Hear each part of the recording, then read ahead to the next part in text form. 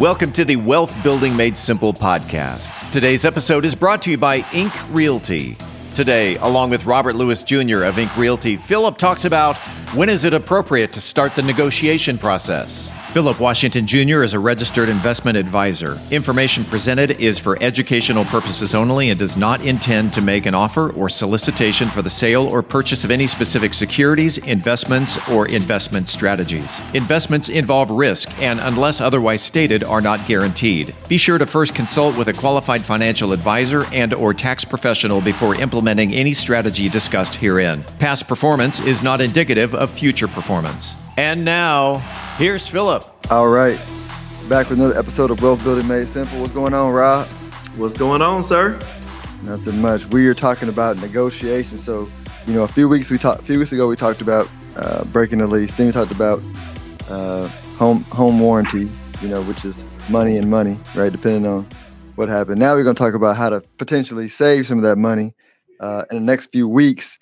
But this episode, we're talking about the when to negotiate, right? And I think as Americans, we don't naturally like negotiate things well for whatever reason. I think it's a cultural thing because a lot of people that I know that are from different countries, first generation, love to negotiate, or it's a natural part of the buying process, and we tend to just pay whatever the asking price is. And so, in the home, buying or selling process, which again we'll get into the how in the next episodes, but when in the process should we start the negotiation process?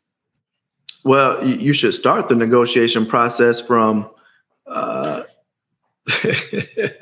loaded question.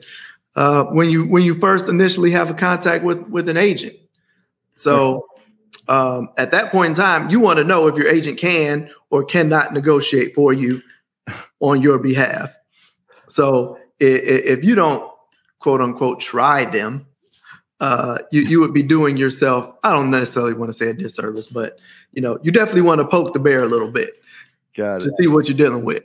But other than that, as an agent, I started negotiating on my first contact. So I'm trying to find out what are the triggers for the seller in this process. So I'm trying to gather as much information, and I'm looking at it from the buyer perspective because those are the people who are looking to negotiate the most. So I'm trying to get it. Go ahead. Let's if I'm the buyer, right, and I'm getting ready to buy, and I say, all right, Rob, we see this house. So you're saying at that moment, now you're all right. We're about to negotiate, and part of the process you're saying is gathering as much data as you can, even before we make contact. Correct. Okay. Correct. And basically, that's data from the listing.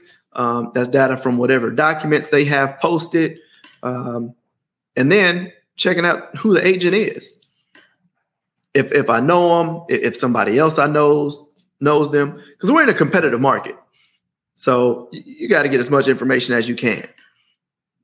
And then once I actually make contact with the agent, it's about developing that relationship, seeing what the seller's needing, what they want, what that perfect offer looks like for them, and seeing if we actually do have a good opportunity to create that match.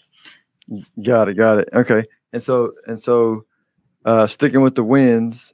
So after, so before we gather the information, then we make contact. Again, we'll get into the what. So we make contact, and then so let's say you get through the process and you're ready to make an offer. Okay, that's obvious. That's an obvious negotiation point. But beyond that, are you still negotiating? So after you make the offer and they accept, still negotiating then? Absolutely. That's when the majority of the negotiations happen.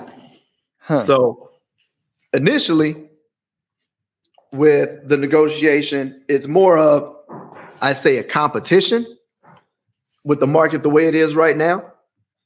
And then you move into a negotiation once you actually have the contract. So, and what I mean by that, because our market is competitive, we got to get a contract first. So initially, it's a competition between you and whatever other buyers are interested in making offers on the property. So once you get that offer accepted, that's when the real negotiation starts. Got it.